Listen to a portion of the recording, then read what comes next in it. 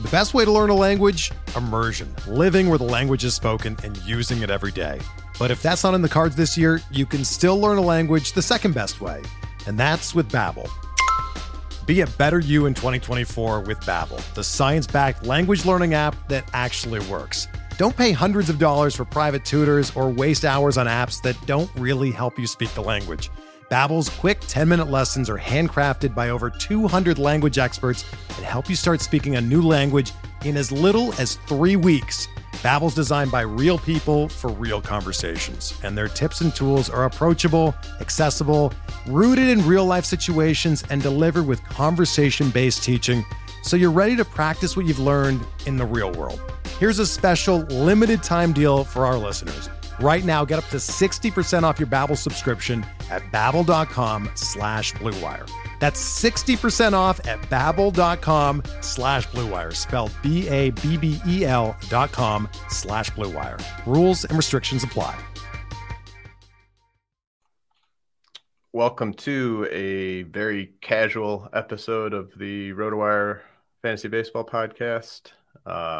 Here on a Saturday morning with Jesse Roach and Jordan Rosenblum. We're awaiting the start of the first of several offseason drafts in the Highlander Dynasty Invitational, and this is a big one. It's just 20 picks, but it's going to be a lot of great players are going to come off the board, especially early on. But first of all, thanks Jesse and Jordan for joining me. How are you guys doing? Really good. Excited for this draft. It's again, the first one. It's a poacher draft, so I think all of us are kind of sitting on the edge of our seats to see who is going to be, if anybody, is going to be poached from our rosters. It's going to be a nail biter in a way.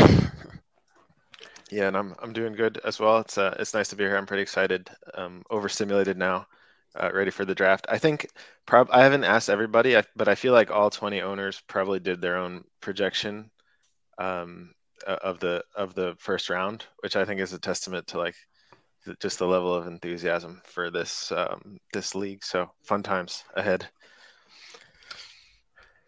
So Jesse, do you want to maybe just kind of give like I know you mentioned it's a poacher draft, but maybe kind of just a lay of the land of, how many keepers does each team have at this point? Sure. Yeah. So if you've seen any of the prior episodes, we have 3 in-season designations. These are players that for one is player that was taken after the 6th round after the 4th round in the startup draft.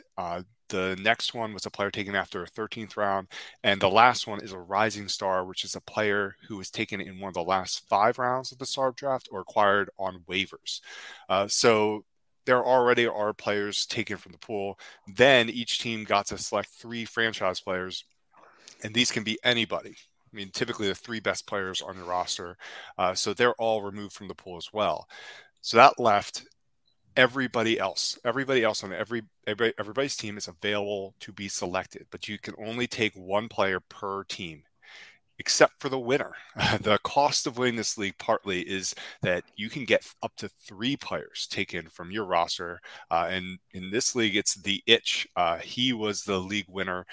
He has a loaded roster, and I think that there's a chance that he may have 3 players poached. Yeah, I mean, big congrats to the Itch for winning the inaugural season. I mean, I think he really did it with just outstanding depth. Yeah, I mean, it is a very, very deep team. I would say there's probably no true standout superstar on his team. He has like Luis Robert, who, I would say was not like a major contributor to his team last year due to injuries and late season collapse. Jacob deGrom, he's one of his top players, who of course was a second half superstar for him, but he wasn't contributing in the first half of the season. And of course, there's O'Neal Cruz. He also has who. Those are his 3 franchise players, which are very good, but they are not necessarily players who are top 10 players right now. He just has a lot of depth, and as James mentioned, I mean, this is a really loaded roster from top to bottom. I could go, I don't know, 15 players deep, and I'd still be looking at players who I consider top 300 players, clearly top 300 players for Dynasty. So he did a really good job drafting, did a great job on waivers. What his rising stars, Jackson Chourio, for example. Look, he definitely, in my mind, deserved to win the league based on his draft and waiver acquisitions. We'll see how it plays out during this draft, and if he comes out of it a little bit unscathed. But I will encourage everyone to try to punish the league winner. Yeah, I just pulled up the available players for the itch. If you look at that far right roster and just look at that pitching that he has for a 20-team league. Mm-hmm. Gonsolin, May, McKenzie, Quantrill, Rasmussen, Springs, Verlander, Sir Anthony Dominguez, Camilo Duvall, Josh Hader. I mean, that's a recipe for winning a 20-team league right there. Yeah, those are the available players. Right. So, there's even, he even kept some players that, let's see, he kept Edwin Diaz. So he also has Edwin Diaz. And of course, he kept Jacob deGrom. So it is a loaded pitching staff for his team. And, we'll see how it plays out through this draft. But, I mean, again, congrats. It was a fantastic season. Yeah. And he really nailed those decisions with the underdog and rising star, too. Well, you mentioned Chourio, and I think Edwin Diaz was the other guy.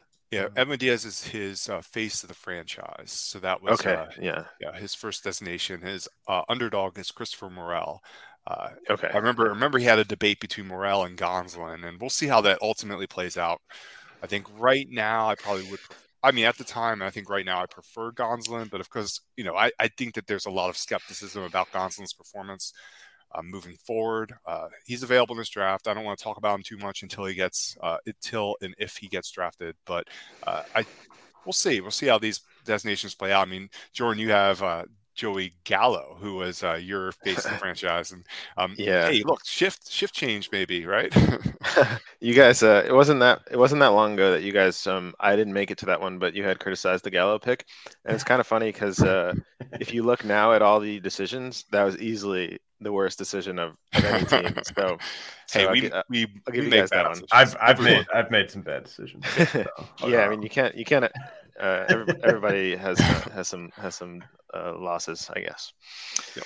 But yeah, that's I think the unique aspect of having to kind of lock people into these decisions is that there are going to be losses, and it will happen to probably everyone here or there, and people who can kind of, I guess, have advanced player evaluation and kind of project these players moving forward the best, or I guess the luckiest in some cases, are going to get us a substantial advantage in a lot of cases. Yeah, I mean, I think it's each of those decisions is such a kind of a high leverage decision that, like, I think that's what makes the league, or part of what makes the league so fun, is that you just throughout the calendar there are these sort of moments where it's a huge decision, and you gotta get as many of them right as you can. It looks like we got Drew Sperling. Hey, Drew. Hey, how's it going, guys? Hey. Thanks for joining us. Potentially a last second trade here before the draft. I'm kind of on the fence. Oh, wow. You want to elaborate?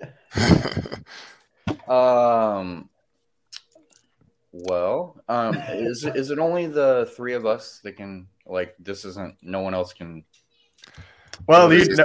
It's live, right? I mean, I don't know how many people are watching it, but oh man, yeah. But you don't. You can keep it close to the best if you want. Yeah. I mean, Drew does have a lot of picks. Yeah, it's definitely. It would involve trading 2 first-round picks for a high-profile player, and essentially, I'm sort of on the fence about how that would affect like the depth of my team, and it seems fair in theory, but I'm sort of questioning if that would be healthy for the way that I have to build out the rest of my roster. Yeah, and depth is definitely an ongoing concern for many of us. I mean, this is not a 30-team league, but we do have 5 starting outfielders in a 20-team league, for example. There is a corner infield spot and a middle infield spot for a 20-team league. So depth is definitely an ongoing concern we have as managers. I think it's something that some of us may not have even fully appreciated when we did the startup draft and how that would impact our lineup decisions during the season and how we would handle waivers. I think it's more sort of an emphasis on depth than your typical 20-team league because of not just the roster situation or the lineup spots, but there's not as much of a, in a lot of 20-team leagues, you'll have like 5 teams that are just flat out tanking and not starting any big leaguers or whatever. And that's not the case here. Yeah, there's a motivation in this league to have the most plate appearances and innings pitched as you can, because that's how draft order is determined. So, it's not necessarily a good idea to fully, devote your roster to youth and prospects. You certainly can do it, but you are likely going to be forfeiting draft spot to do it. Yeah, I think I've never actually experienced the sort of win now premium in a dynasty league that I saw like in the first half of the season last year. I think just with all of us scrambling for at-bats and it being the first year of a startup, and also the fact that there's 280 starting spots, but there's only 270 starting like MLB spots, like 30 teams, nine hitters.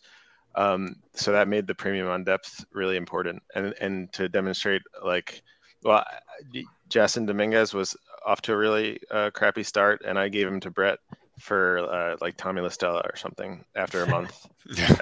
And I cut La Stella pretty soon after, and Jason was amazing for the rest of the year. So, but yeah, that was the kind of I felt a lot of stress about filling out the roster. We just got joined by the league winner. Yitch. How you doing? Good. Came in and muted myself, so I got to remember to do that. I think you traded La Stella to me maybe twice, at least. Yeah, I mean, you got to always be trading and trading away and reacquiring Tommy La Stella. Jordan is, if you don't know, Jordan is probably one of the more active traders you will find in a league. He definitely showed it off. I think he traded Carlos Rodon like 3 times. Something like that. It was crazy. But yeah, congratulations, Itch. It was a fantastic season for you, and it'll be interesting to see how this draft plays out for you.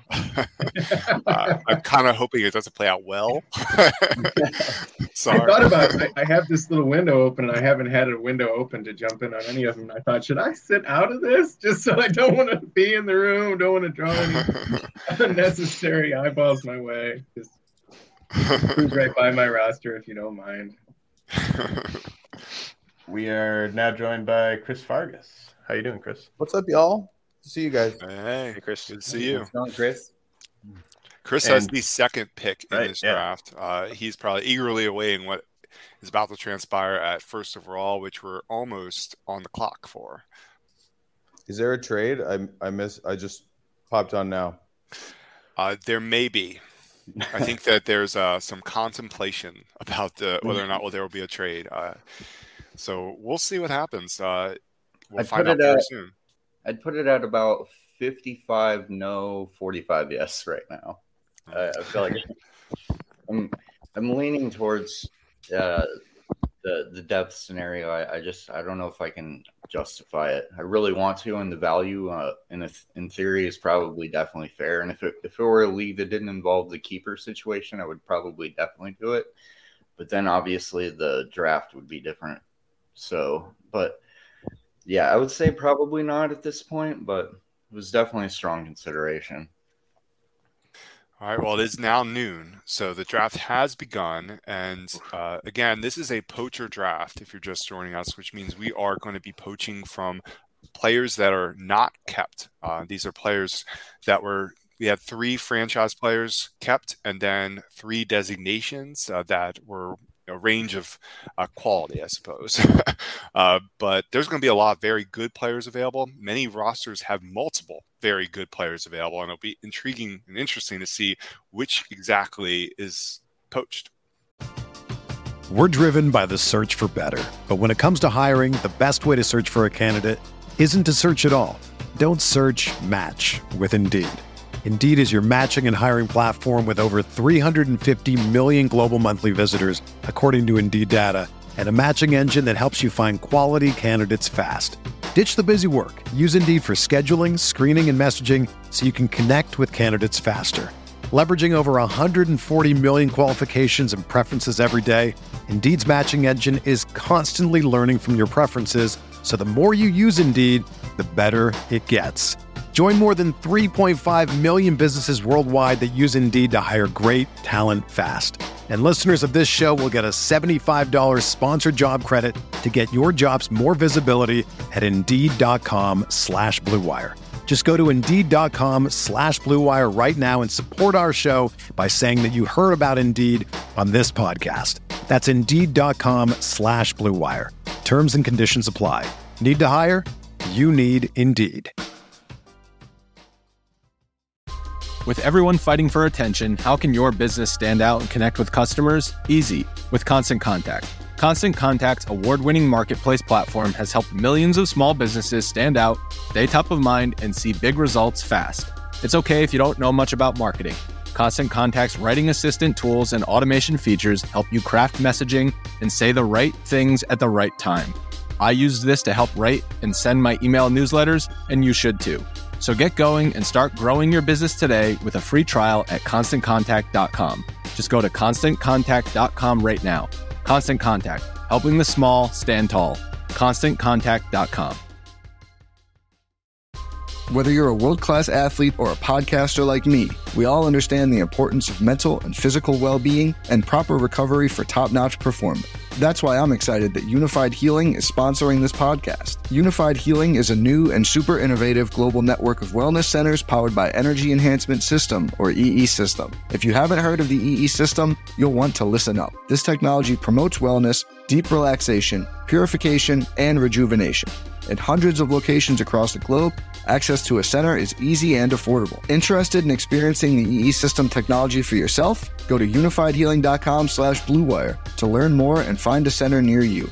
That's UNIFYDhealing.com/Blue Wire. No material or testimonials on the Unified Healing website are intended to be viewed as medical advice or a substitute for professional medical advice, diagnosis, or treatment. Always seek the advice of your physician or other qualified healthcare provider with any questions you may have regarding a medical condition or treatment and before undertaking a new healthcare regimen, including EE System. All right, we have the first pick. It is Vinny Pasquantino.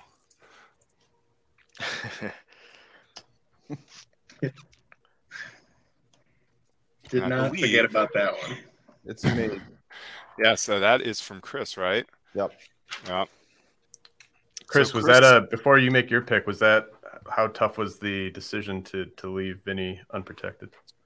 Not tough for me compared to the three guys I kept, who were Bryson, Trout, and Olsen. I could have done more to try to potentially move Vinny, and lose a lesser player, but not a close decision for me. Makes sense. All right, well, that means Chris's team is closed, so no one can take any players from Chris the rest of the draft. Small sigh of relief, I'm sure, for you, Chris. Yeah, I mean, I expected to lose Vinny at some point in the draft, so expected outcome for me. All right, well, you're on the clock right now. You have, for the purposes of this draft, we're giving people a fairly loose time, but we're going to say about 2 to 3 minutes to make their selections. While Chris thinks about this, we can talk about Vinny Pasquantino. James, what are your thoughts on what Italian breakfast, or there's another nickname that he prefers, correct? Well, he prefers Italian breakfast, I think. Okay. That one's taken over for Italian beef, which I was trying to get going. But yeah, I mean, I think he's like a top 40 player for Dynasty, top 50.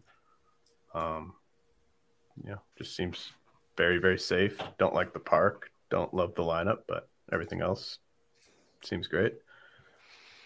Yeah, my biggest concern would be the park, for sure. I'm not quite as high, I think, as others are on Pasquantino, but obviously the bat to ball ability, the play discipline, and the raw power are all, they check a lot of boxes, a lot of boxes. And obviously his debut was incredibly impressive, and I definitely can see the love, and I definitely think in OBP formats he would definitely get a boost. In straight up standard formats, it's not quite as big a boost, but he's definitely a top 100 player for sure. And Chris's pick is in. Chris, do you want to announce your pick? I'm taking Luis Castillo with the second pick. All right, Luis Castillo. I like that pick. And Akeem's players are gone now, and the interesting thing there is he also had Jeremy Pena, I believe. And Will Smith. Will Smith, yeah. Probably a few of the 10 or 12 best options. Okay, next person on the clock is, wait for it, Alex Sanchez again. So we'll see what he decides to do. Hopefully he's not like heartbroken by Chris's pick there. Let's see. Well, it would be fair considering he just stole Pasquantino's from Chris. So a little revenge from Chris. Yeah, this also means that Akeem is closed out for this draft, which I'm sure disappoints many. Ken Balderson just joined us. Hey, Ken. Hi, guys. Just eavesdropping.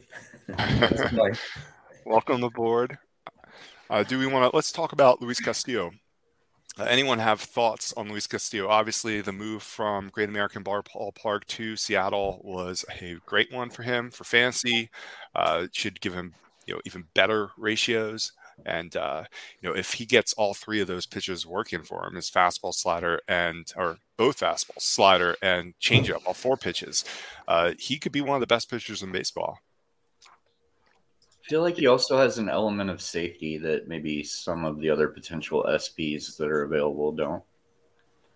Like he's been really consistent with what he does. That was definitely part of my thinking compared to some of the other guys that were out there similarly aged or even a couple of years younger. He felt like he had a higher floor to me. And a buddy of mine I was talking about this with a buddy of mine, and he was pointing out that although Castillo's 30 already, which makes me feel very old, he has relatively small MLB innings compared to other 30-year-olds. Like he kind of came up later, and so that was another sort of point in his favor for me. Yeah, I love that pick. I think the other options were also very good. Will Smith, I think part of the reason why maybe Will Smith may not have been the one that was being poached, right, would have been partly because this is a 20-team league. There is depth issues at other positions, but catcher, there are going to be catchers available on free agency, on waivers. So I think, that's sort of a strike against someone like a Will Smith in favor of someone like Luis Castillo for sure. Okay. Does anybody remember? Didn't he come from the Marlins for very little? I'm looking for his initial came up with the Marlins and then they just gave him away. Yeah, I'm trying to remember. There was another pitcher who was more developed at the time, though. Let's see. Vance Straley. Right. All right, well, it's Alex Sanchez on the clock again, so we'll see what he ends up doing. He's been incredibly active prior to this draft. He's been moving all over it. He made a trade with me, actually, to acquire the first overall pick. I moved down to 9 and got a few other picks in the process and moved up in other picks. And he also traded Vlad Guerrero Jr. to me in a separate trade. And I traded him Pete Alonso and Ellie De La Cruz, and I acquired the 20th pick in this draft. So he's been very active. That was a massive, massive deal. And I'm hoping, I mean, obviously, I really wish that Ellie turns into everything we hope and dream of him. But if he does, it will make that trade very painful for me, probably. And we're joined by Drew Wheeler. Hey, Drew. Hi, friends. Glad to be here.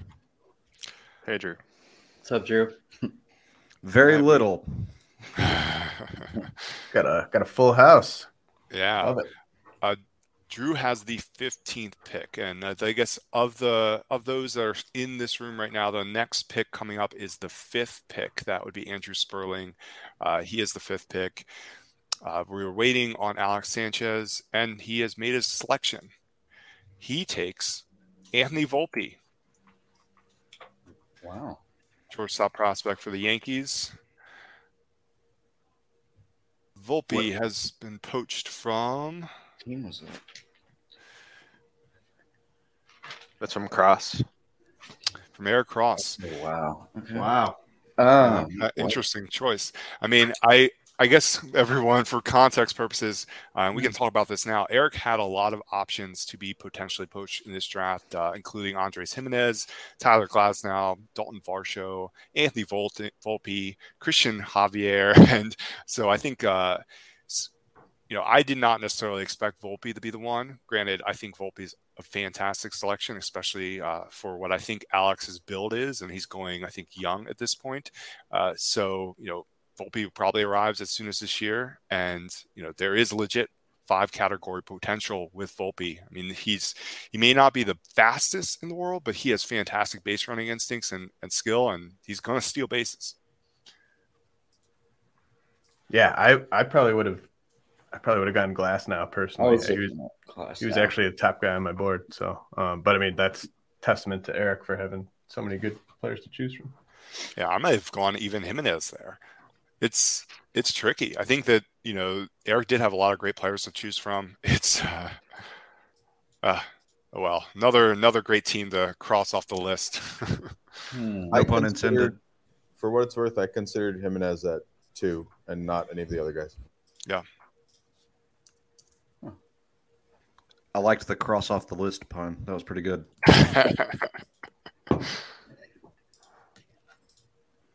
All right, we are waiting on Michael Waterloo. He just joined us live. Oh. Hey, Michael. What's going on, guys? How we doing?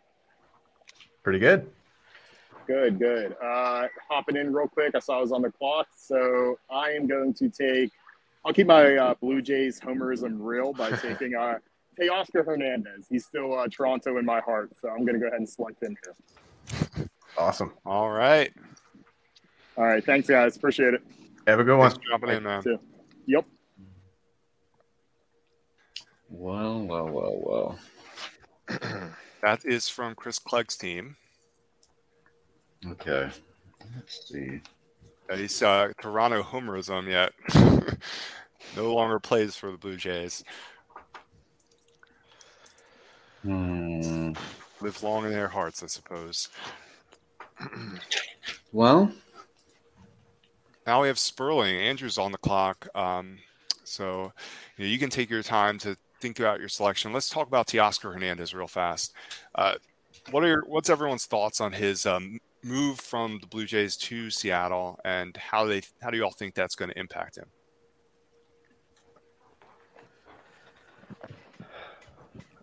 So I got family out there and have been to that park a few times, and it's so beautiful. But you are just surrounded by water. I mean, it is cold and heavy, and if Winker gets a big up, I'm struggling to track it all. Winker went yesterday or today to who got Winker? Brewers, yeah. That's Brewers. James's squad. Yeah. Exciting stuff there. I thought Frelick might play, but anyway. I don't know. I love Teoscar. It's the right move for Seattle because you need to get people who can hit it out of anywhere, and he can do that. But, he definitely can. Yeah. I don't know if it'll really impact his value, personally. But yeah, he was definitely arguably the most established big league hitter available at that point. All right. Drew, you can go. You can make your pick when you're ready. Just let us know. I'm close. Hey, the glass. To be honest, I was definitely looking at glass now. So, yeah, I was surprised at that. Let's see here. I guess while Drew thinks about this, James, what are your thoughts on Winker? Obviously, Winker's not been selected, and we probably shouldn't be talking about him right now. Sorry about that. I thought about it a moment after I said it. Like, no, it's okay. I mean, he's going to the Brewers. I don't think we have to be that cutthroat about not saying someone's name. I doubt that Winker would be selected in this anyway. So. I wish you guys would stop giving away my strategy. Thanks. He does have a great first name, so I'll always say that. Did anybody have anyone other than Teoscar going from Chris, or did everybody think it would be Teoscar? I thought it would be Teoscar. I might have gone Snell personally, but I mean, I get it. Yeah, I had them like neck and neck. I had Teoscar slightly ahead, and I thought in this format he would probably been the preferred option as an outfielder. But yeah, I think Blake Snell is, and we can talk about him too, is, he's, I think, very underrated right now. Where he's going in redrafts, I think is criminal. I try to target him every day, after pick 100. He's a guy I'm like definitely circling, especially since that's often a place I like to target a pitcher, especially this year. Pitchers are falling across the league in these redrafts, partly because last year was such a pitcher-friendly year. So all these pitchers are coming off these awesome seasons. I would not necessarily expect that to occur again this year. All right. But I do think that's a great time to get them. All right. I think I'm going to go with Marcus Semien based upon how things have gone. Yep. So you go ahead and cross me off, then. Sounds like I'll see you guys later. That's one cross off for you. One down from the edge. It is brutal. One down.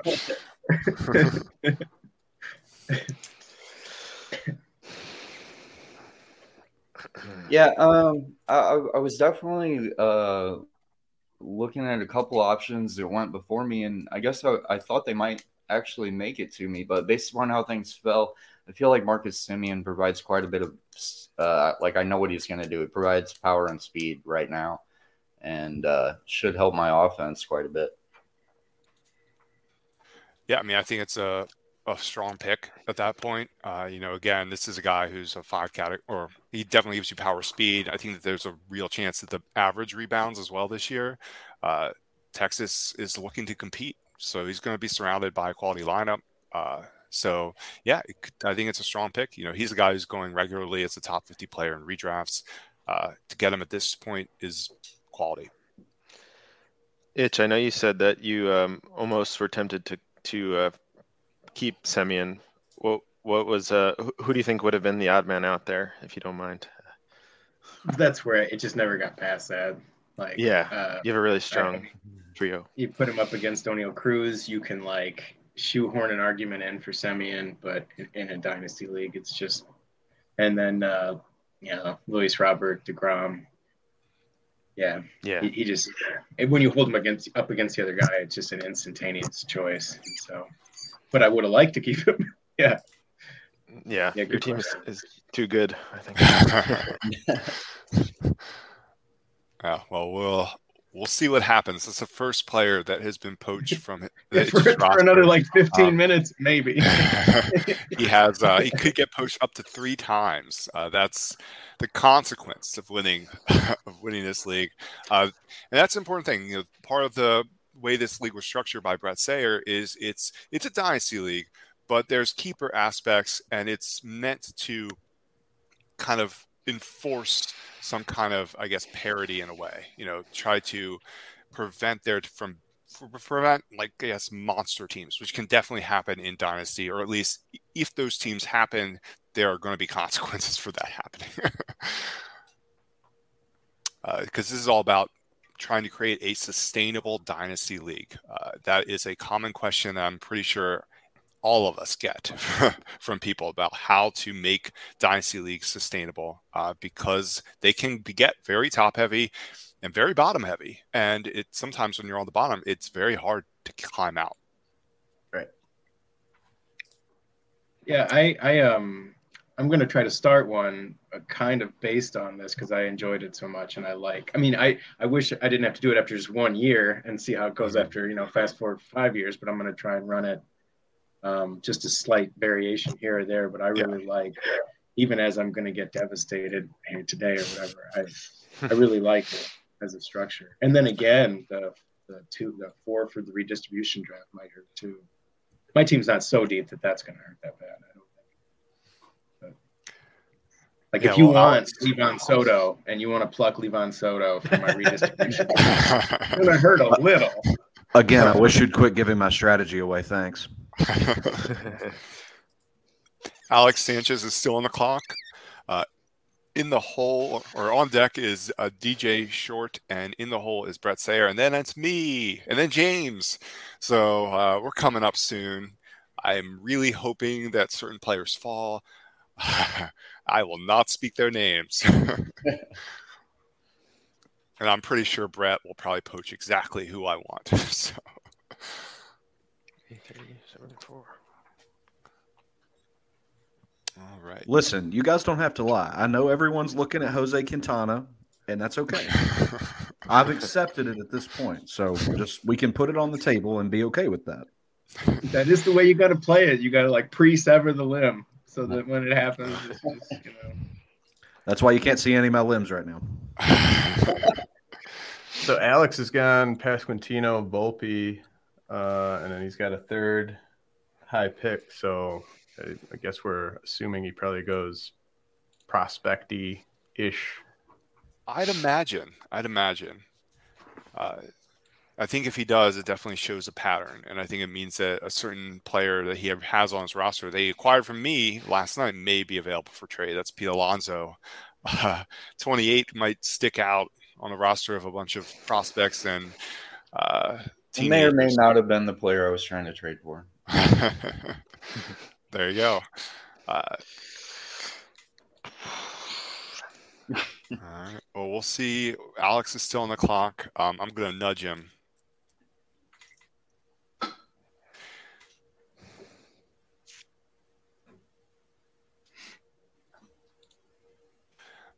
After this draft, I will note that we have more keepers. So everyone gets to keep another 8 players, unless you've forfeited keepers like this guy, like me, who do not get to keep the full 8 in the next batch of keepers. And then there's a 2-round redistribution draft at that point from the available players. And then there's more keepers and another draft. And then there's a preseason draft after that. So this is a very draft heavy league. And, I don't mind that. I think part of the problem at times in dynasties is there's not enough of that. There's not enough of that draft rush you can get, because there's only that one preseason draft, which sometimes is only limited to first-year players.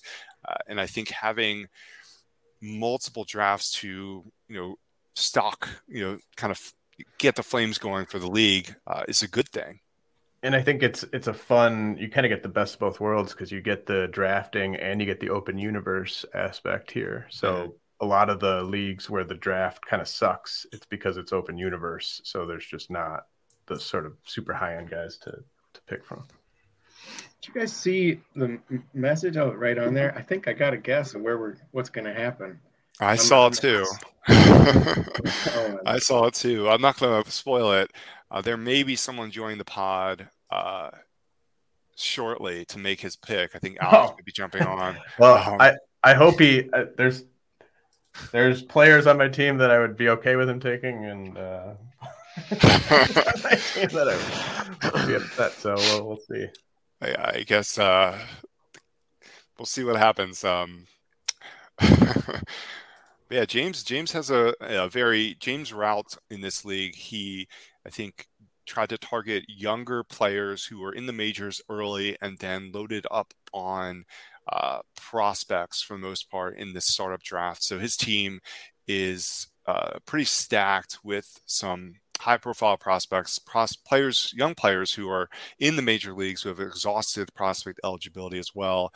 Some players who are going to be debuting this year. So, James, are you going to try to transition this year into a win now team, or are you still looking at like 2024? Definitely 2024. But I kind of want to get sort of some ducks in a row so that 2024 is a possibility. Yeah. So like, I'm very, very offense heavy right now, as you should be if you kind of go that route. But yes. I'm probably going to be eyeing up a pitcher with my pick, depending on who's available, and that might be a theme throughout my other offseason drafts here because I do like my position player depth. Yeah, I think that's often a strategy that we would recommend if you're rebuilding a team. You want to rebuild with bats before arms because you know why? Arms break.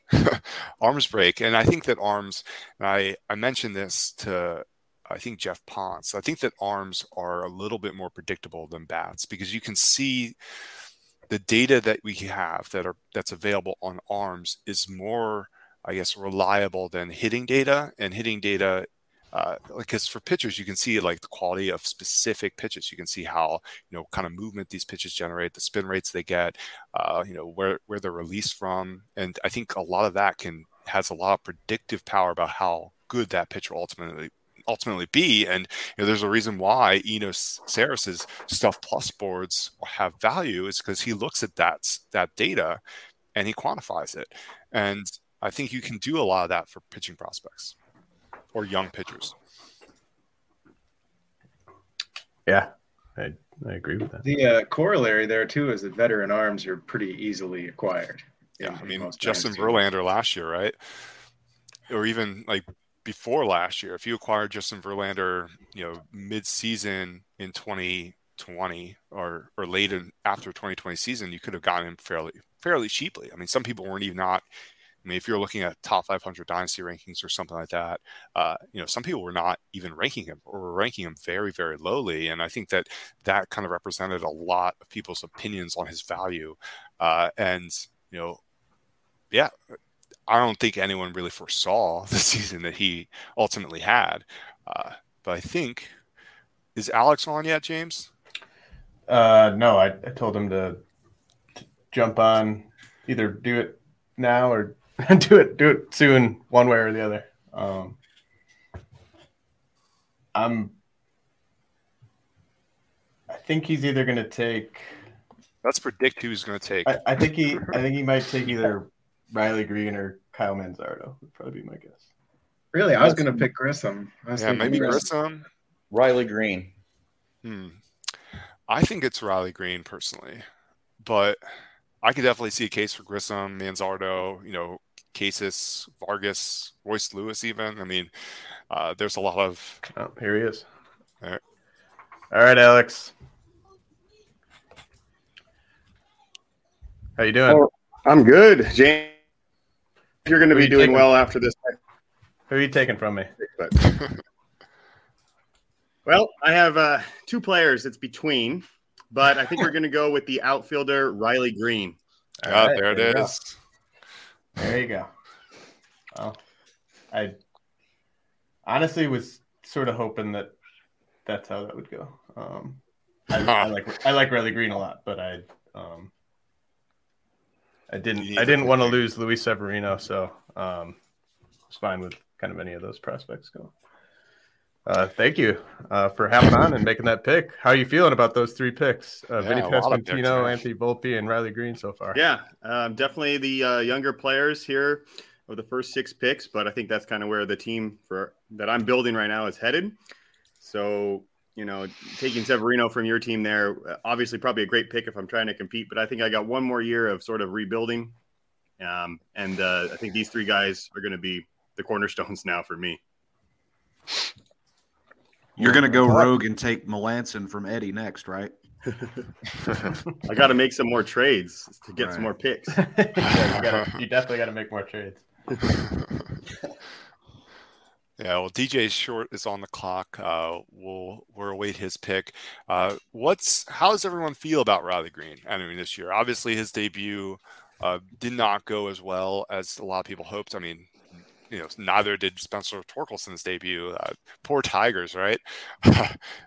All their top prospects crashed and burned in some ways. I mean, I think that they all flashed a lot of what we love about them as prospects. But what do you all think about him? I like Green a lot, except I'm less convinced he's gonna steal I used to think he was gonna be kind of a 10 to 15 steal guy, and I'm less convinced of that, but I do think the battle will come around. It's just such a crappy park. Yeah, I feel like Riley Green could be one of those players who may benefit from these rule changes that we're going to see this year. It's not like he has plus speed or anything, but he does have an aptitude to steal, and he's willing to do it. So, maybe with the pitch clock and the enlarged bases, that maybe he will be able to generate some value with his legs. I mean, I don't think that's something that I would be betting on in Dynasty. I think you're hoping that the hit and power really do play the way I think a lot of people expected them to. Yeah, he went 1 for 5 on the bases last year. Yeah. Hey, he attempted 6 steals, right? That's a good sign. I think that's one of those. It's going to be very interesting to see how these rule changes end up playing out in the major leagues. I don't really know if we can really glean much from what happened in A ball, because I mean it's A ball,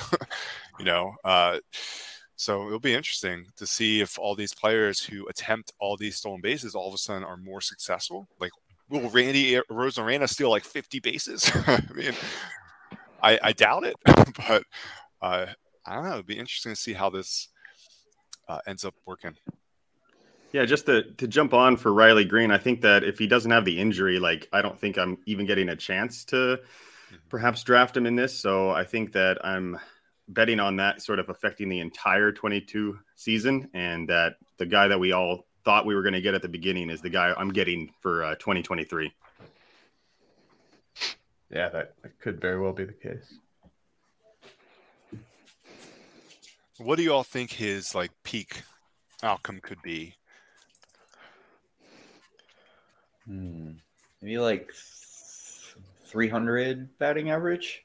It's 28 home runs, 25 to 28 home runs, maybe 30. I mean, that would obviously be fantastic. I think the biggest question with average is, this is a player who does strike out a lot. He's pretty consistently above 25% strikeout rate. It's not, Riley Green doesn't have elite bat to ball ability, doesn't make elite amount of contact. He's just a quality hitter. He has exceptional plate discipline. And so it'll be interesting to see where the average falls. I'm more in the park. I'm more thinking he might be like a 270, 280 hitter, which again is very good, especially in this environment where people are, where the MLB average is 240. So, if he can provide that average and get to the power, which I think could be 30 home run power, I mean, he'll be a player who will be a top 50 dynasty player if he can get there. I mean, 270 to 280 is probably more realistic. 300 is probably more of if everything were to be perfect. Yeah, I was cutting it fine, and he hit 297 over the last 38 games or something. But it's just me playing around in the game logs. But I can't remember what's the last best season we've gotten out of Detroit. Eric Haas with some surprise homers. I mean, I guess I'm trying to think a real one. What's the last best fantasy season we've gotten out of Detroit? I mean, Robbie Grossman went 2020, right? Yeah. Yeah. Good call. That was with the boost ball or the pre-rag ball, I suppose. Well, he won 2020 and 2021, right? But it was 22 where they swapped it out for the fully dead ball, right? The dead ball was 2022. 2021 was... So normal ball in 21, right? Yeah. That's what I'm trying to say. Yeah. Whatever normal ball is, I don't know. No, but I mean... we don't know. It changes literally year to year. Yeah, that was a real season. But then again, 239, 357, 415. Yeah. But the speed, and it's just a tough park, like you said, James. I mean, it did 30th last year in park factors per Savant. So, and then I don't think they were doing a great job of developing either. So, and you got to go against Cleveland. I mean, Minnesota is pretty good at limiting offense, like in that division in general. They have to hit in Kaufman and in Kansas City, which is another difficult part to hit in. But you do get to face Mike Clevenger and Lucas Giolito. Clevenger, yeah, somebody should stand Clev. Oh, DJ's pick is in. No. All right, well, let me put it in. All right, DJ took Carlos Correa, poached from my team. I'm closed. Kind of hoping against hope that Correa would, or my players would fall to me. I could poach from my own team. But, oh well. All right. Did everybody have Correa ranked highest on Jesse's team? I didn't. It was close with Reynolds, but I did have Correa as the highest. Reynolds was mine by just a frog hair. Not much. I was going to go with Tyler O'Neill, but I don't know if I actually would have gone through with it. Hey, I'm glad that there's multiple options, right? Yeah, I think between the two, I can understand why people might want and prefer Reynolds, especially in this league where we have to start 5 outfielders. 100 total outfielders are active in this league. But, Correa is, when healthy, is fairly consistent. I've always been quite high on Correa. I know that Brett is very much a Carlos Correa stan. There are definitely others who I think he's very much is developing into a divisive player given his injuries and given how deep shortstop has become. And I think that's one reason why you're going to see these types of shortstops fall in redraft leagues. But I think their dynasty value is still very strong and probably stronger than their redraft value, to be honest. And I am really high on Correa. I'm very intrigued to see where he'll end up. Does anyone have a feel or a gut instinct on where he'll land? I think if the Phillies don't get Trey Turner, they will get Correa. I know that I say we, like I work for the team. I know that the Phillies are aiming for a high-quality shortstop that can fit in the middle of their order, and I think Correa would fit great. Feels like he could go back to the Twins as well, but yeah. I thought let's talk about that real fast. The Twins, right? I think they're in the market for a shortstop because I do not think they have an internal option there. I don't. Right now, if you look at roster resource, they have Jorge Polanco there, and I know that the organization doesn't really want him to play shortstop at all. I'm pretty sure he's not going to play shortstop. Royce Lewis, he's been transitioning to the outfield, and he's not going to be back for a while.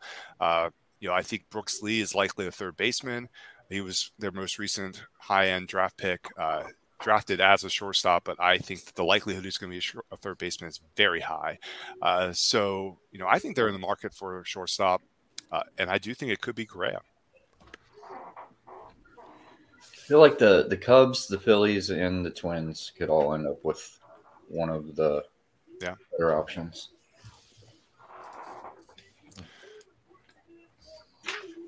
So Brett's pick is in. Jesse, I don't know if you saw. He texted that. Okay. But he wanted to join to make the pick live, but I don't think it's letting him. All right. Well, yeah, we'll just go ahead and announce it on the pod. Brett Sayer is taking Grayson Rodriguez, starting pitcher for the Orioles. And he has been poached from Waterloo, from Michael Waterloo's roster.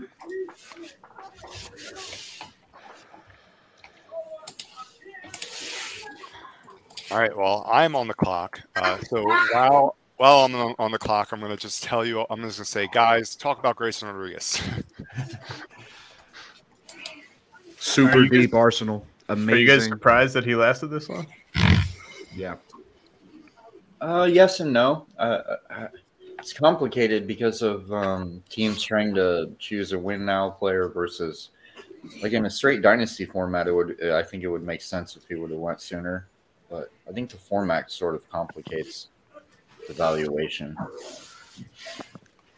I also think the injury maybe added a little bit, like depressed his ADP a little bit, and his walk rate was pretty high in September, even though I think his stuff was mostly back. But I don't know if you guys have opinions on that. I also think I do think it's a phenomenal pick for Brett's team, though. Oh yeah. All right, well, I'm on the clock, so I'm gonna just before I make my pick, I'm gonna touch on Grayson Rodriguez real fast. Grayson Rodriguez has a fantastic changeup. I think it may be one of the best changeups in minor league baseball. His fastball, of course, it can flash plus. I do think the fastball can trend to has not the greatest shape at times, and I think it can be more hittable than you'd want for one of the top pitching prospects in baseball. And I'm also not super keen on a slider. I know some people love his slider. I've seen like plus grades put on a slider, but I don't love it's a low 80 slider, doesn't have like a huge amount of depth, just doesn't really have two plane movement. Not my favorite pitch of his. He has a very good change curveball as well. So, it is a very deep arsenal. He has great command, mound presence. He checks so many boxes, but I think there may be more initial struggles than we'd expect. Granted, Camden Yards has turned into a pitcher's park. Who would have thought, right? So I think it could be a lot of fun this year. All right, well, I'm on the clock. There are a lot of very intriguing players left. I gotta say, I didn't expect some of these players to fall. So I am going to go ahead, and it's between two players for me. Jesse, before you pick, I just have to let you know this emergency announcement. Kyle Gibson is signed with the Orioles. If that changes anything for you. Oh man, I guess I might have to. Nah, I'm not going. Kyle Gibson just got blocked. Right. All right. Well, I think James is going to be happy because I'm not going to be taking a pitcher here. So he's going to have his pick of pitchers. Granted, I may be taking a hitter from a team he's targeting, but probably not. Maybe. I'm down to a pitcher and a hitter. So okay. I'm kind of almost hoping you make my decision for me.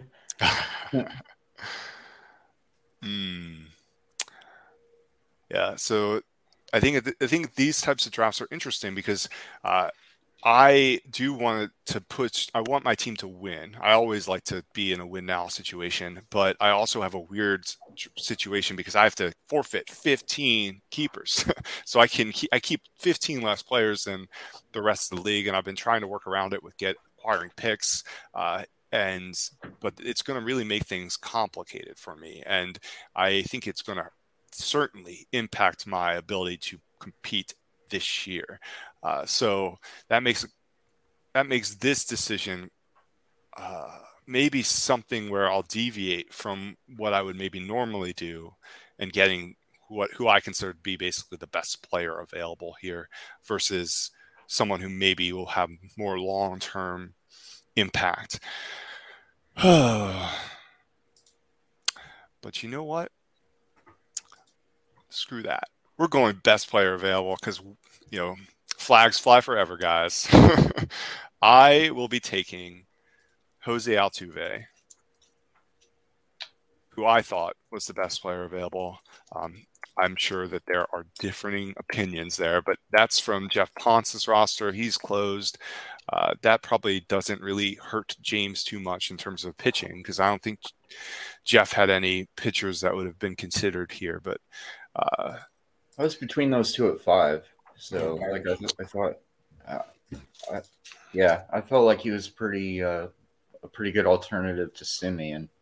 So maybe I reached on Simeon, but I feel like they were both considerations at 5 for me. Yeah, I think Altuve's tough. a tough evaluation in Dynasty in a lot of ways because he's 32 years old and players of his, I guess, build do not often age well.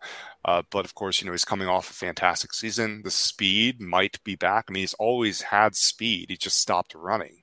Last year, he stole 18 bases. Most of them came in the second half. And, if that continues, I mean, there's a chance he could provide 20 plus stolen bases next year, especially given the new rule changes. But he also could provide like 3. So I think that's a tough part of the evaluation with Altuve.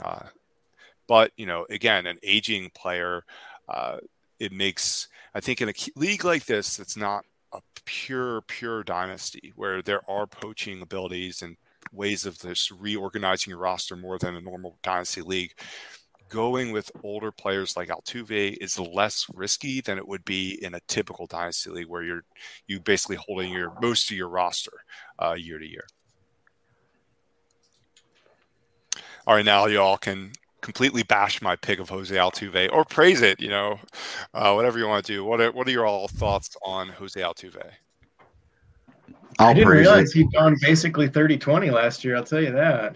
I just didn't have him on any teams. He hit 300 and went 28-18, and I just didn't realize he was having such a beastly season. 103 runs. Yeah. I do these really. Go ahead. I'm sorry. I was kind of torn between hoping Pontes would keep James Wood or Altuve with his third slot, but I think in the end that I was also interested in snagging Altuve if he was around later. I can tell you that Jeff is very high on James Wood, and for a good reason. James Wood is a freak. He's a physical freak, huge power, very good advanced bat to ball ability and approach for a player of his age and his size. I think that, and he has great present speed too. There's a legit chance he could develop into the next like Jordan Walker, the player that can make that type of size work. So it'll be interesting to see how the Nationals develop Wood. I mean, Nationals have not had a great track record of late developing some of these players, but they did develop Juan Soto. So, I think that there's a lot of hope for Wood. James is on the clock right now. Let him think about this. Yeah, I got the pick. All right. I'll take Framber Valdez from Samada.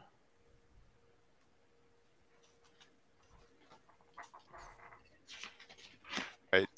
So Samada is also closed. The player pool is dwindling. Pool of available players. I really like that pick a lot. I think that Valdez looked amazing throughout the playoff stretch. Still young enough to make an impact with James's team, really, regardless of what his contention window is in his mind. Very jealous of those back-to-back Altuve and Valdez picks. I do this silly thing where I convince myself that players I like will fall to me. That's being crushed as we speak. Well, All right. Well, I actually have Eddie's pick, and Eddie did provide. Now, this is, I will say, Eddie's not going to be able to make it today at the podcast, but Eddie went absolutely above and beyond in terms of submitting a draft list to me before the draft, and I'll note that Eddie's a fantastic dynasty player. Played in many leagues with him. A great guy, fantastic player. He's associated with Prospects Live. But he submitted a list that included a write-up for like 19 players. wow. And the list was like 30 players deep. It's just, you don't see that, right? You don't get lists like that ever. So I am going to go ahead and make his selection for him now. The highest remaining player. And after I do the highest remaining player for him, I'm going to tell everyone what his list was. Well, no, I shouldn't do that, right? I have to get permission before I tell everyone. But kudos to Eddie for all these write-ups. Very cool. But Eddie's highest remaining player is a player from his own roster. It's Kris Bryant, outfielder for the Rockies. This is what Eddie writes about Bryant. He writes that the promise is very much still there of a 330 home run season in Coors, but injuries and general lack of impact at the plate make it less likely, but the floor still remains of 270 with 23-ish home runs. And honestly, that floor, if he's healthy, I think is way too low. I mean, I think that a healthy Bryant very well could be a league winner, but that health it comes with such a massive asterisk. It's just a big issue for him. I mean, he hasn't been able to stay healthy. What I'm going to go ahead and input this, and what are your all's thoughts on Kris Bryant?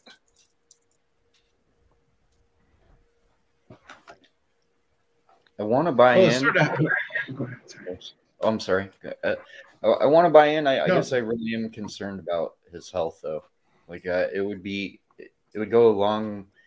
It's hard to tell at this point because we're making the selection before the season, but my opinion would be swayed a lot by seeing him play a significant number of games this year. Yeah, I think the big thing with Coors, Coors often gets associated with power. And yes, the ball flies in the high air, but home runs are not as big of a boost there as batting average because it's such a huge park that outfielders just have so much ground to cover. So players are going to hit for a higher average in Coors. They're going to get at more extra base hits in Coors. And I think that a 300 average is very possible for Kris Bryant if he's fully healthy.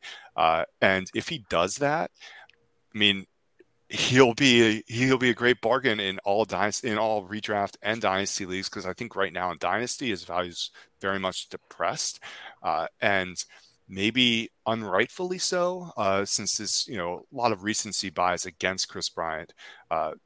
James, what do you think Kris Bryant's potential ceiling this year is? And obviously his floor is just he's absolutely injured. Yeah, I mean, I think there is a very high ceiling, obviously, especially with Coors, and this is not cutting edge analysis, but he really strikes me as kind of a soft player who is going to end up being a huge albatross on that contract now that he's got a lot of stability and money. So, I mean, obviously that's not going to line up with like a projection system or anything, but I'm kind of completely out on Bryant. One thing I thought about Bryant here now is it's sort of a galaxy brain thing, but the Rockies have been getting murdered on road trips within the division forever, and taking that unbalanced schedule and allowing them to go play the Reds in Cincinnati 3 times that they're not playing the Giants in San Francisco or the Dodgers. I mean, it might make a big difference, allowing the Rockies to get out of that division on the road a little more often. Part of their road stats are so bad is because that division's so good at pitching and has been for so long. But yeah, I'm with James a little bit. Kind of out on Bryant. All right. Well, we have the next pick has been selected in this draft, and I'm sorry, Chris, but I'm sorry, the itch. It's another pick from your roster. Triston McKenzie has been selected by Chris Maurer, which is baseball. Many of us maybe know him better as @BaseballPods on Twitter. Let's see. That is the second player poached from the Itches roster. There's only one player left if people choose to do so, to poach from his roster. Do it, guys.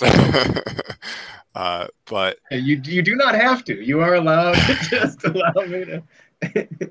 I think. I don't know. But we have Drew is back on the clock again for yet another pick. And after Drew, we have Jordan, and then other Drew. So there's 2 Drews. There's Drew Sperling and Jordan Rosenblum. Well, Drew, he's not Drew. And Drew Wheeler. All 3 of them is 1, 2, 3 coming up. Then 2 for Ken Balderstone. But I think there's a real chance here that Drew Sperling could destroy and destroy Jordan Rosenblum's day today if he wanted to right now. Before you get to it, Drew, I just wanted to ask, man, can we agree that Rosenblum could be an honorary Drew at least for the day? Oh, most definitely. Yeah, okay. I would appreciate that. I hate to ruin the anxiety, but I think he'll be pleased with my pick. I will not be targeting one of his players based upon who's left. But yeah, I think Jordan is probably like over the moon right now because I think we all know who he'll likely select. But I guess we'll see what he does when he's up. Between two players at the moment, but yeah, Jordan will have the chance to select one of his own. As a new member of the Drew Society, I appreciate this sort of solidarity. So let's talk about Tristan McKenzie. He was the most recent pick by Baseball Pods. He had a fantastic season. I think that a season that, I did not fully expect or anticipate for the Guardians. This is a unique player, tall, lanky kid that he's a great demonstration of, where people maybe see projection in a player because of how thin he is, does not mean they're actually going to add or grow into their frame, but still, obviously it doesn't matter. He's still fantastic. What's everyone's take on Tristan McKenzie? I should have probably kept him as my whatever it is instead of Christopher Morel, the 13th underdog. He could have been. It was him or Morel for my underdog, and I went with Morel, and then that went sideways pretty quickly. But yeah, I think McKenzie, like as you say about body type, I think staying skinny has allowed his command to move more quickly than some guys whose body type is in flux. Like, his 0.95 whip last year is just out of control for a 24-year-old. I mean, he was pitching at 24 and ended up with that whip. And it's like, I don't know, two sides of that coin. Like, he could have added some velo and added some muscle, but staying in that frame allowed him to master his delivery at a really young age. Yeah, another thing that's very, I think, important to note with McKenzie, and he's a great example of this, is that fastball shape matters so much. And, his fastball averages 92.5 miles an hour, yet his four-seam fastball was one of the best four-seam fastballs in baseball. It had a 290 WOBA against, and his fantastic run value. The reason why it's so successful is because it gets elite carry. Its vertical drop is just 11.6 inches. It's versus average. It's one of the best in baseball in terms of how little drop he gets. It gets basically riding action, as it's a pitch that misses bats, and that fastball, despite its honestly borderline velocity, is very much a plus or even plus pitch. And his curveball has always been fantastic. I think the biggest ongoing concern with him is he doesn't have a viable changeup, and his slider got hit around last year. So I think there's room for him to potentially even grow and be even better than he was last year, which I think is pretty wild. Sorry for the long deliberation, but I think I'm actually just going to go ahead and select my own player, Hunter Green. All right.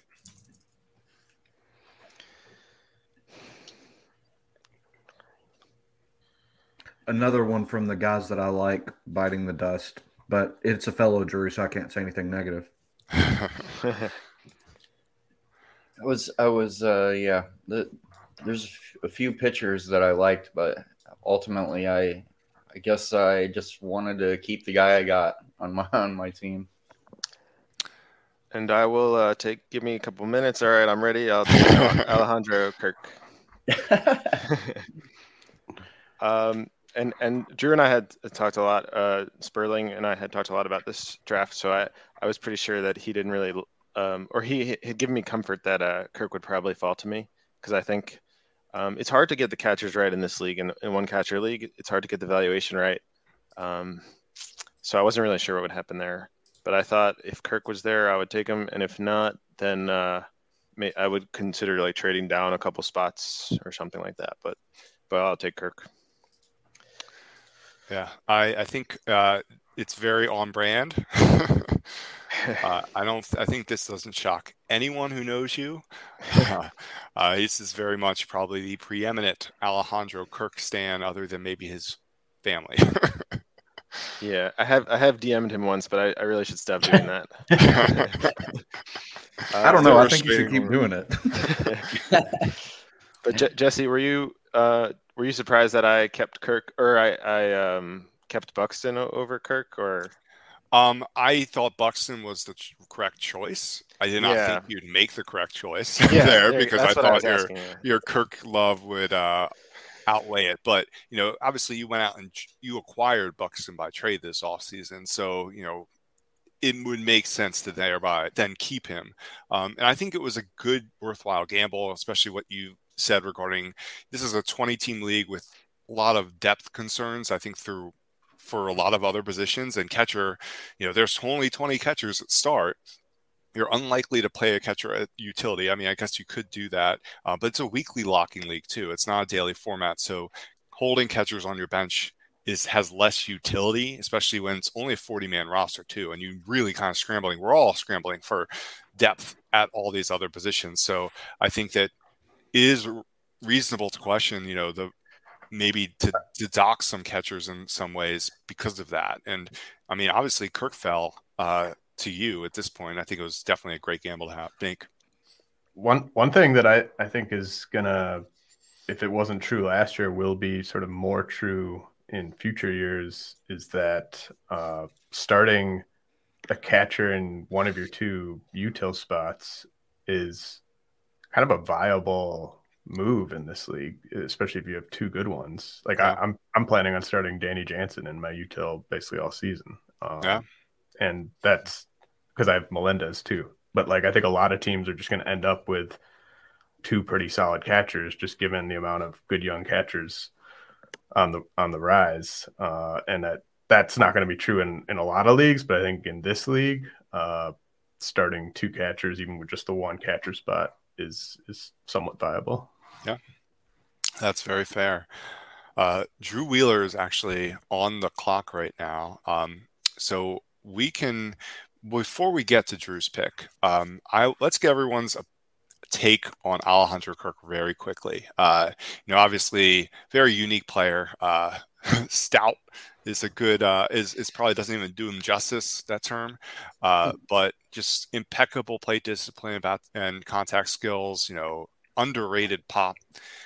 He faded down the stretch. And I think it's reasonable to question what his role will be moving forward on this really crowded catcher room in Toronto. But why don't we let Jordan wax poetic about Alejandro Kirk right now? Yeah, well, one thing about like being a homer on a guy, I think now that Kirk has broken out, it's not as stressful. Like if I was going to lose him today, like I think I could have dealt with that. I mean, who knows if I could have actually, if it happened. But I think like I already would have gotten decent value if he was the guy stolen from me. Like it kind of already was an investment that paid off. But I think basically Kirk is like catcher Bregman, basically. I think of him like that. So it's kind of like not as a little bit more, or his hitting skill set is a little more like real life friendly, like really good plate discipline and patience and contact skills, but not necessarily as like fantasy friendly. No speed, not a ton of homers. Kind of in the same way that you could say those things about Bregman, besides a few outlier years. But I think he's really safe, and he can really hit. So it's a high floor from the catcher position.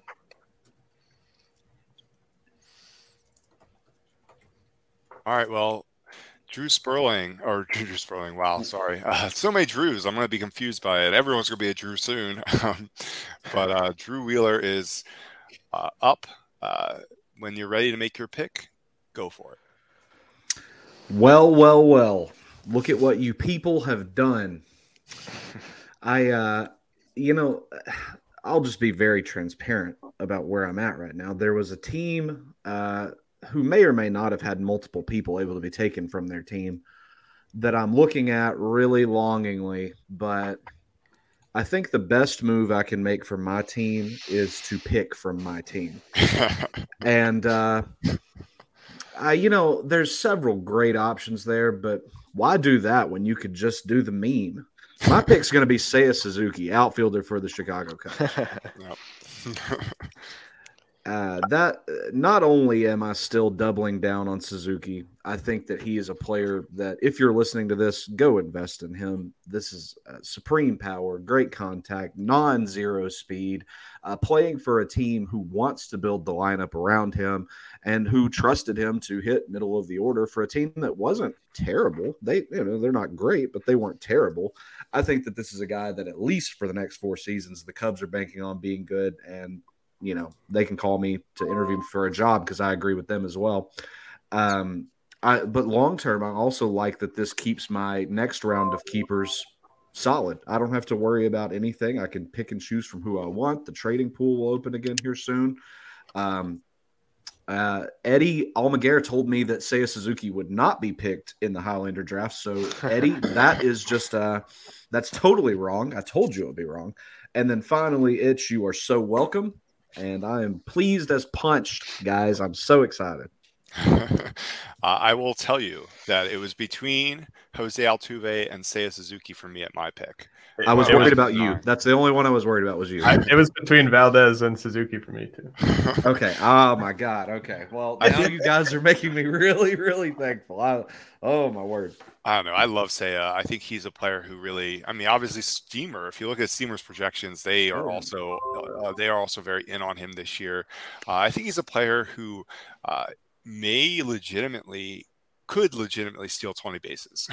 He attempted 14 last year.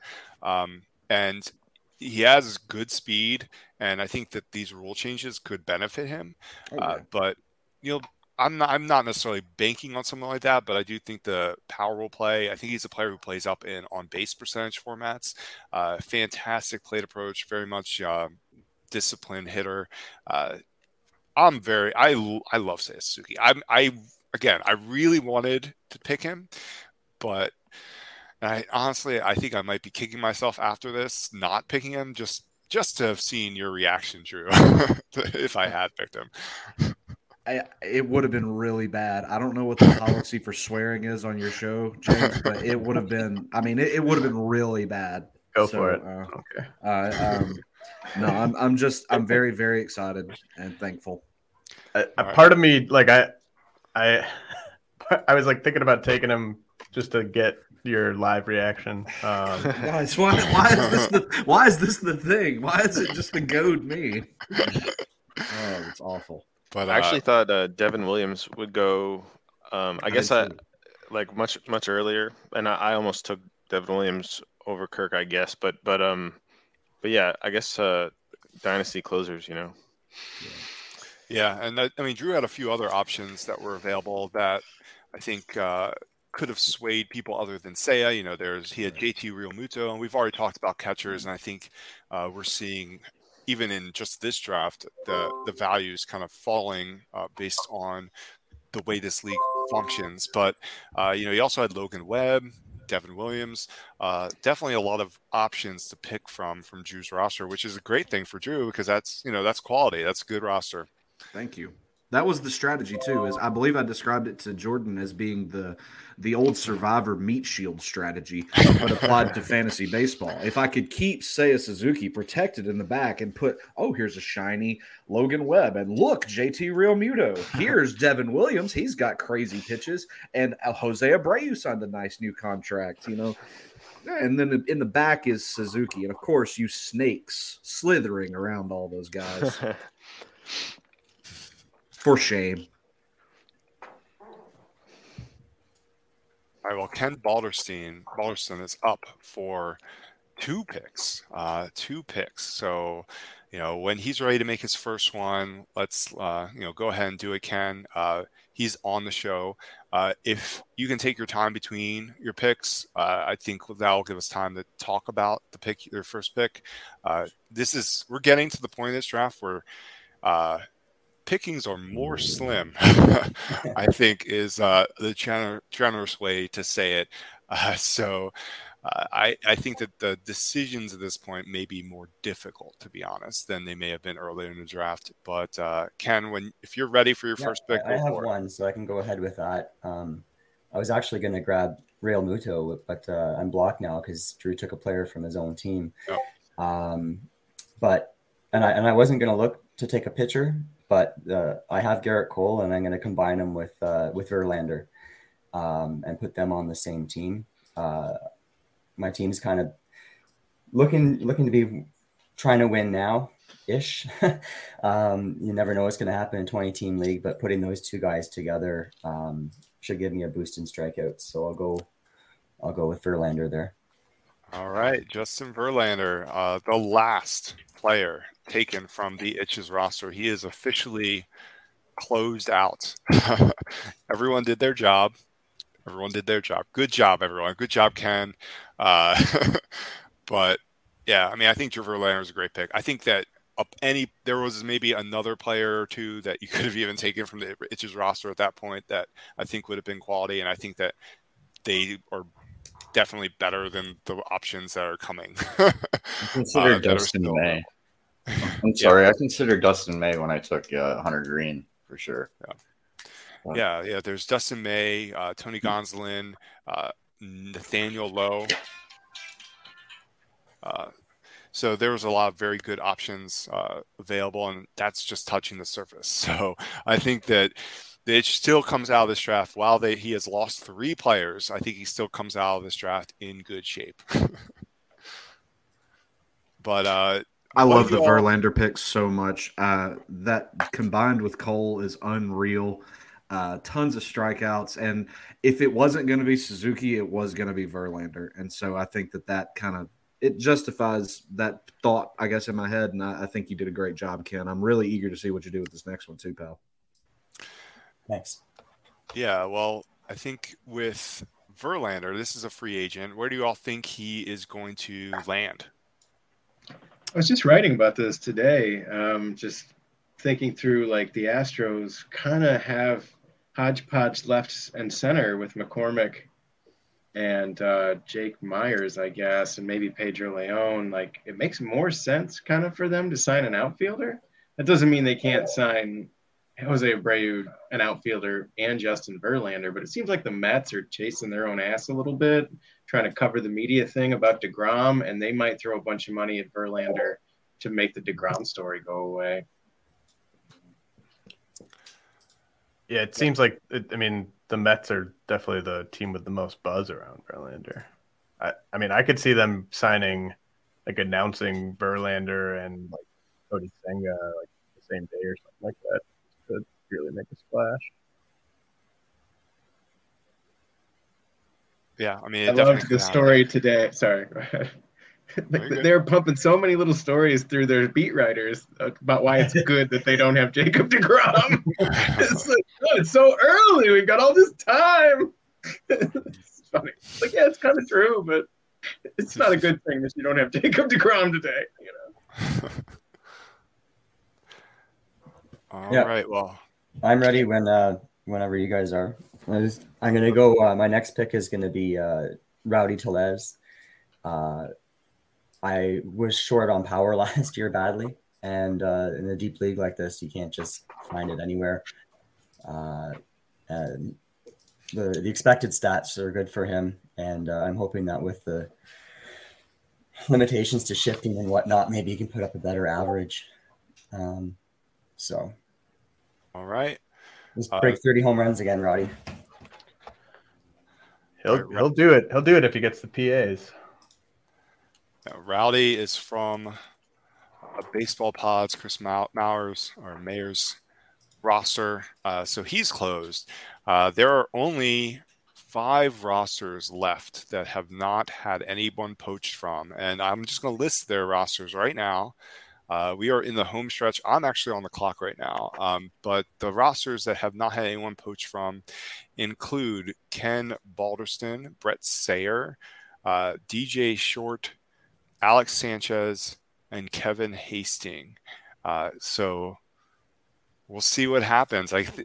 These owners are probably like, they might come out of it. There's going to be 2 owners that come out of this clean, right? With no one poached from their roster.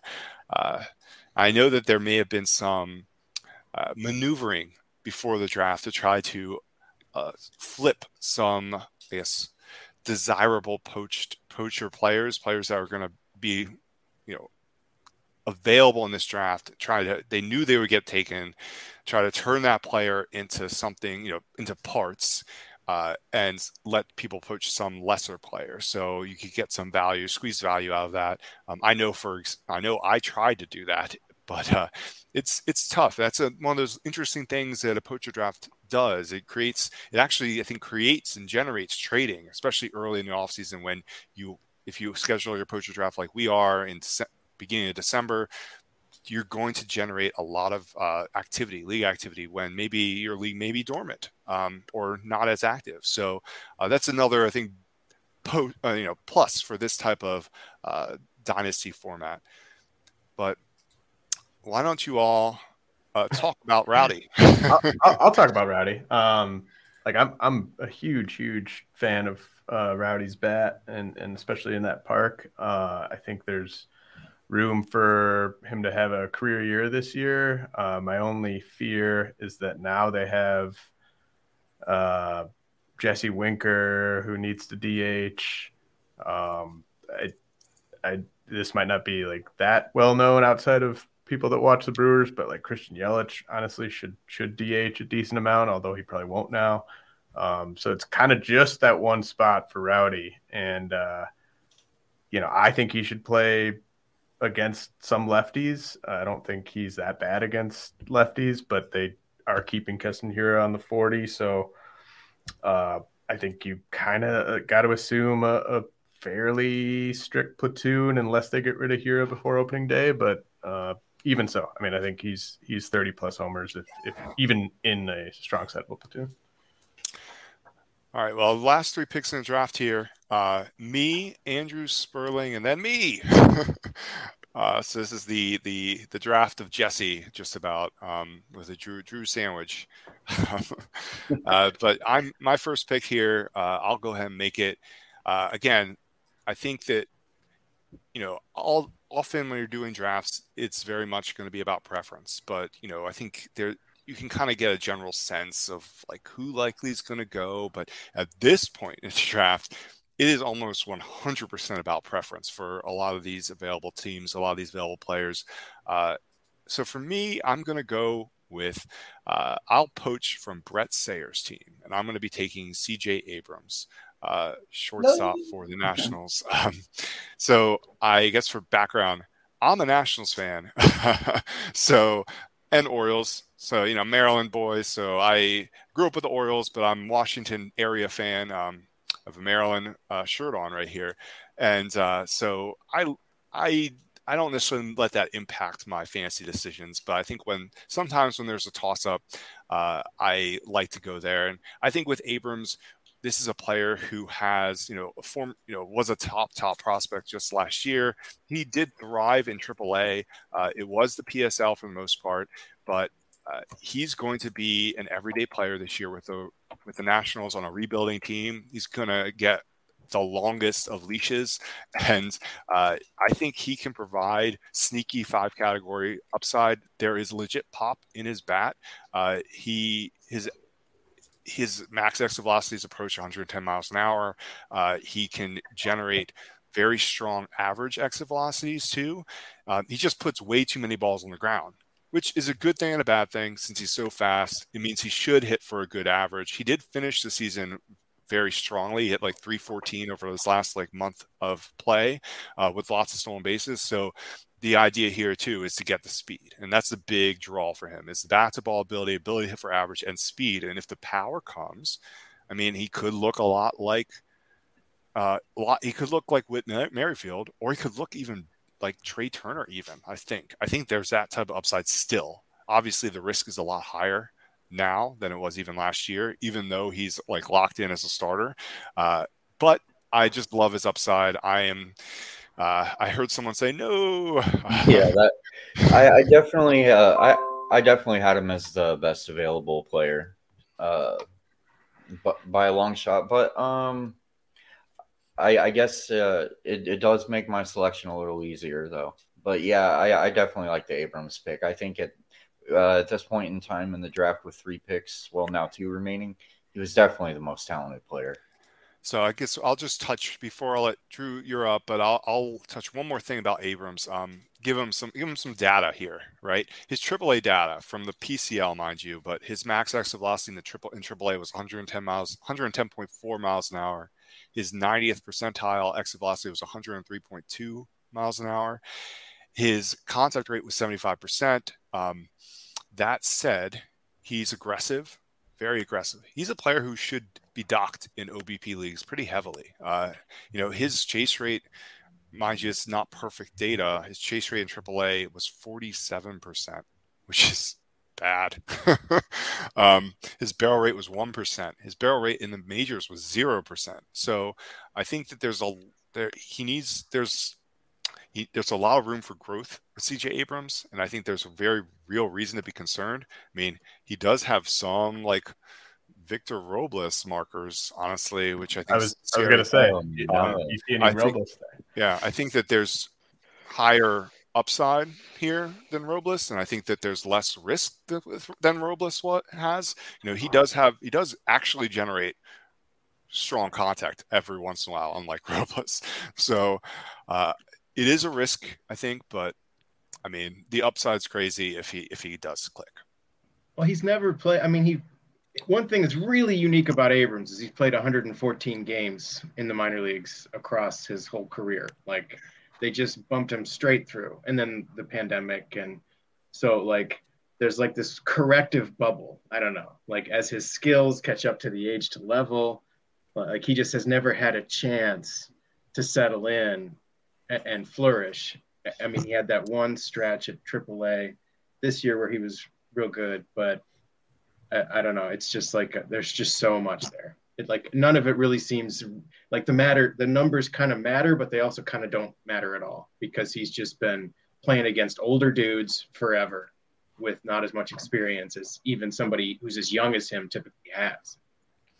Yeah, I think another thing we can consider with Abrams is he has very good range in the field. He's just still very much a work in progress at short. I do think he's going to be a guy who does stick there, and I think he'll be there long term. So obviously they have a lot invested in him. They traded Juan Soto, and he was technically, I mean, Abrams was maybe not even the prize of that deal, but he was definitely one of the centerpieces. I think that many people may think that James Wood at this point was the prize of that deal. I think that was a really good point by the itch there. And that to me, it's just kind of, is 2023 the breakout year, or is 2024 the breakout year for Abrams?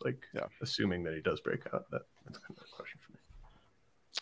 And it might even be later, like he's still only, he's still only 22. So right. 2023, I mean, he'll be like 25 in 20. I mean, it's just crazy. Yeah. With my last selection, I'm going to make a roster-driven decision based upon who's left. And since Alfonso Rivas is currently my first baseman, I think I'm going to go with Ryan Mountcastle. So now I don't have to scramble for 2 corner infielders. There you go. I think at this point, roster-driven decisions are very valid. That is from DJ Short's roster. So DJ is closed as well. I'm on my last pick, and this we've been on here for a while. Thank you all again for being on here. But from Brett's roster, would you have taken anyone other than Abrams? No. All right. I think it was Abrams for me too. Yeah, I think so.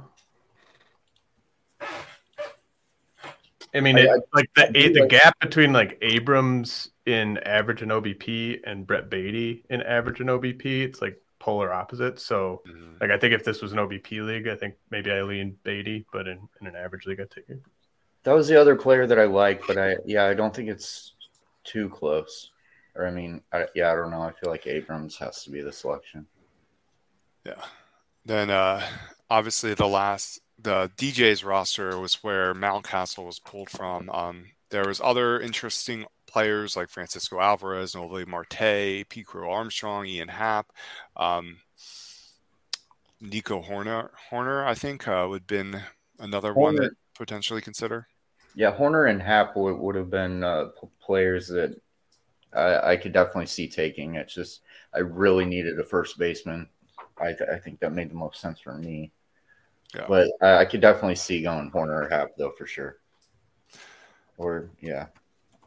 And now you've gotten in my head about these roster-driven decisions, and I'm like, maybe there's a player that plays a position that I need available on one of these 3 rosters that are left. But I think being that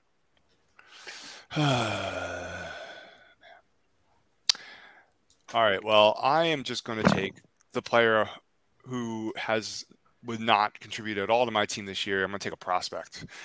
There have not been many prospects taken in this draft, and I'm sorry, Ken.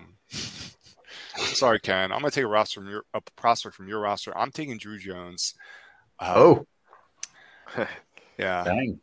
Yeah. Sorry, Ken. I love Drew Jones. I think that he's a player who could be just the top prospect in baseball this time next year.